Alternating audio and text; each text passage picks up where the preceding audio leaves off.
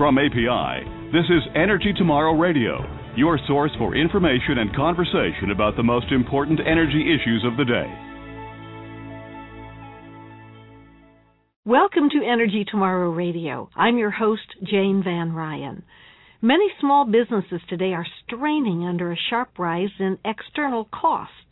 Fuel prices are up, state and federal taxes continue to climb, and raw materials are becoming more costly.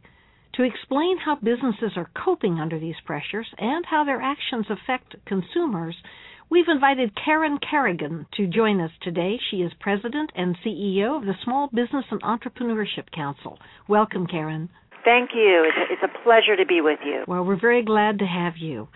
Now, your organization is an advocate for policies and economic conditions that favor business development. But with today's fuel prices, taxes, and other external costs, just how are small businesses faring? Well, you know, it's very, very difficult right now. Times are extremely challenging because, of course, there's the backdrop of the current economic conditions, which are uncertain at best. And in addition to that, you have business owners that are facing higher costs on many fronts, external costs, and largely costs they don't have control over. Health insurance costs continue to rise. Certainly fuel costs and energy costs are going up.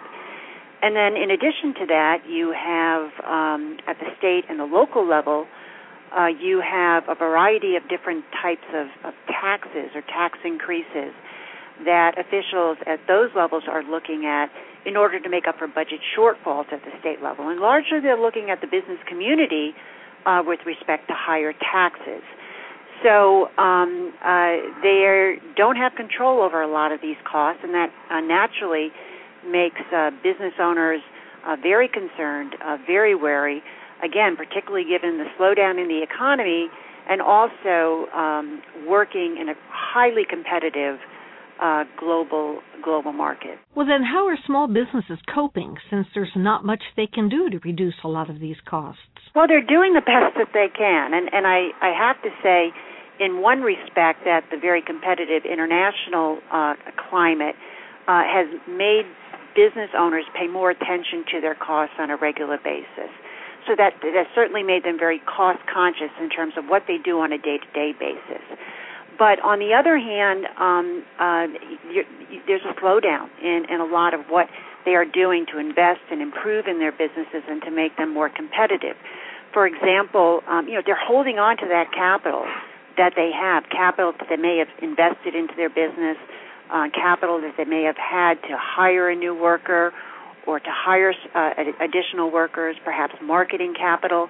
So they're holding on to more of their capital, which means they're squeezing costs. They're operating a bit more, or trying to operate a bit more efficiently, but they are being affected. And in some instances, they do have to raise prices. And of course, that's the last thing that they want to do, again, given the fact that we are in a very competitive global environment, and this affects their competitiveness. You know, it's also been said, and I read this many times over the past 20 or 30 years, that small businesses have a huge impact on job creation in this country.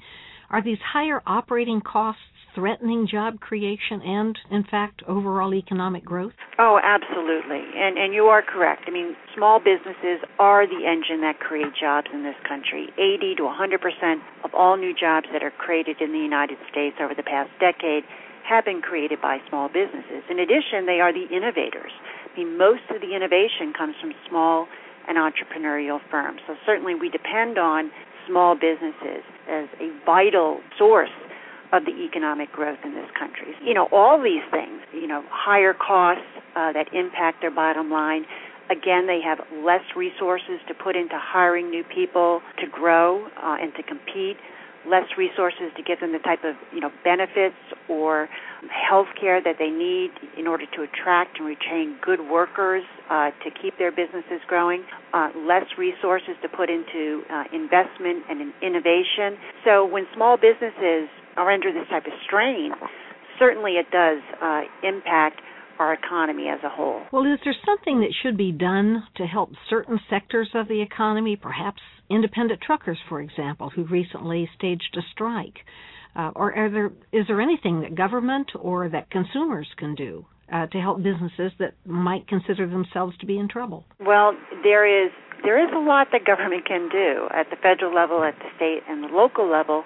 And unfortunately, what we see them now is doing a lot of the wrong things. That is, imposing, looking to, for example, increase more taxes on businesses. It's not going to certainly allow businesses to have more of their resources to invest and grow.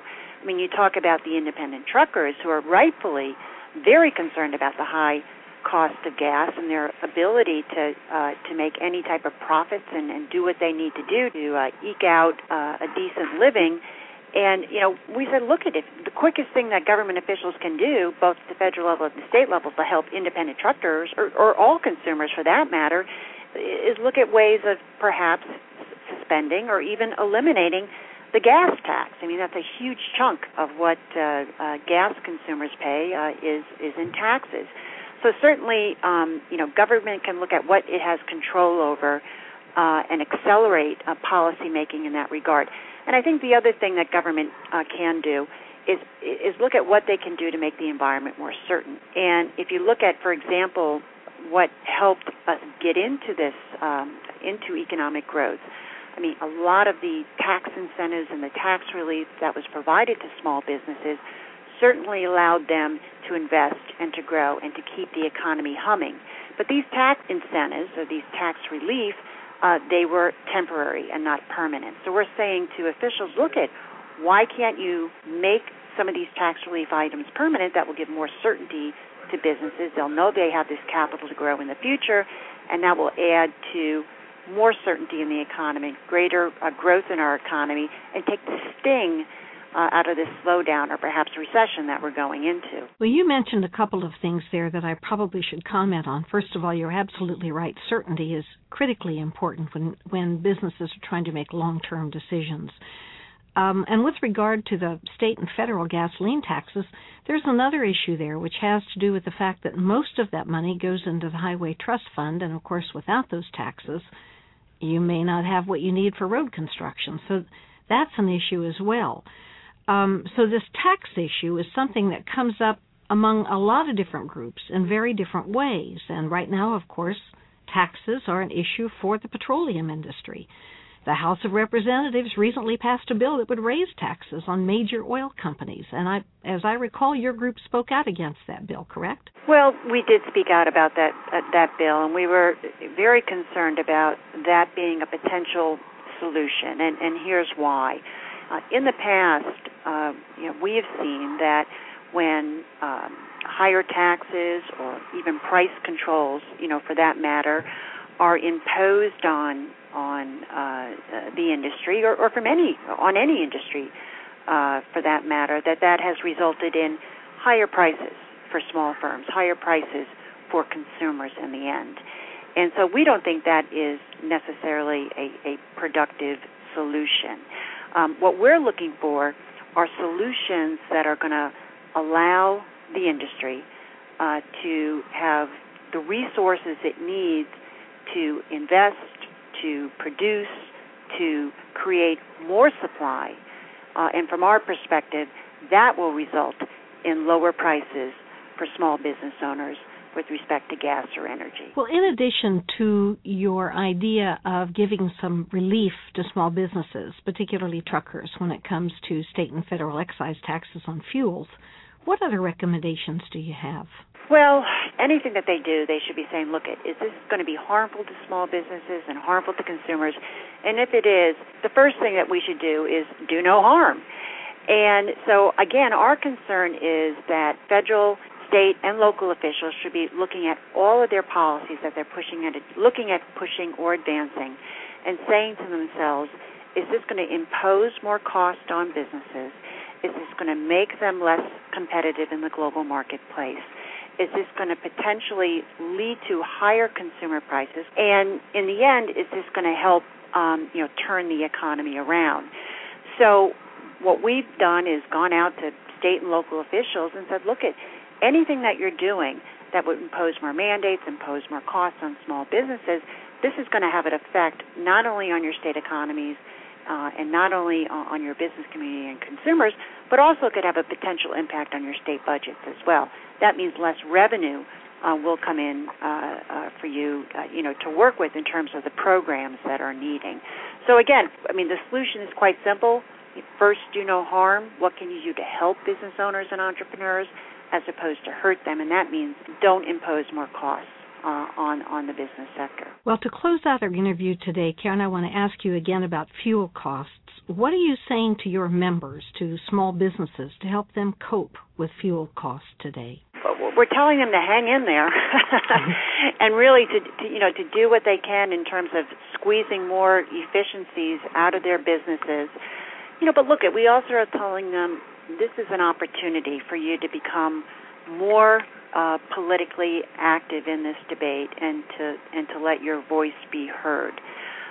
We continue to tell them that all of these external costs that you don't have control over largely are caused by bad policy, misguided policy, or outdated policy at the federal, state, and local level. Therefore, it's more important than ever that these entrepreneurs and these business owners become very active in our organization or any other type of business organization to let their voice be heard. And certainly that will be the case in the upcoming elections, where they can really weigh in on some of these critical policy initiatives and policy proposals that the major presidential candidates are proposing at this time. So we're telling them not to give up, to hang in there, that they'll make it through, but it's up to them to really make a difference in terms of where energy policy goes in the future, and that means to weigh in, let your voice be heard, and become very active in this debate, particularly with the upcoming election. Excellent point. Karen Kerrigan, thank you so much for joining us today on Energy Tomorrow Radio. Thank you. My pleasure. Thank you for joining us on Energy Tomorrow Radio, brought to you by the people of America's oil and natural gas industry. For more information about this podcast or to submit questions for future shows, visit energytomorrow.org. That's energytomorrow.org.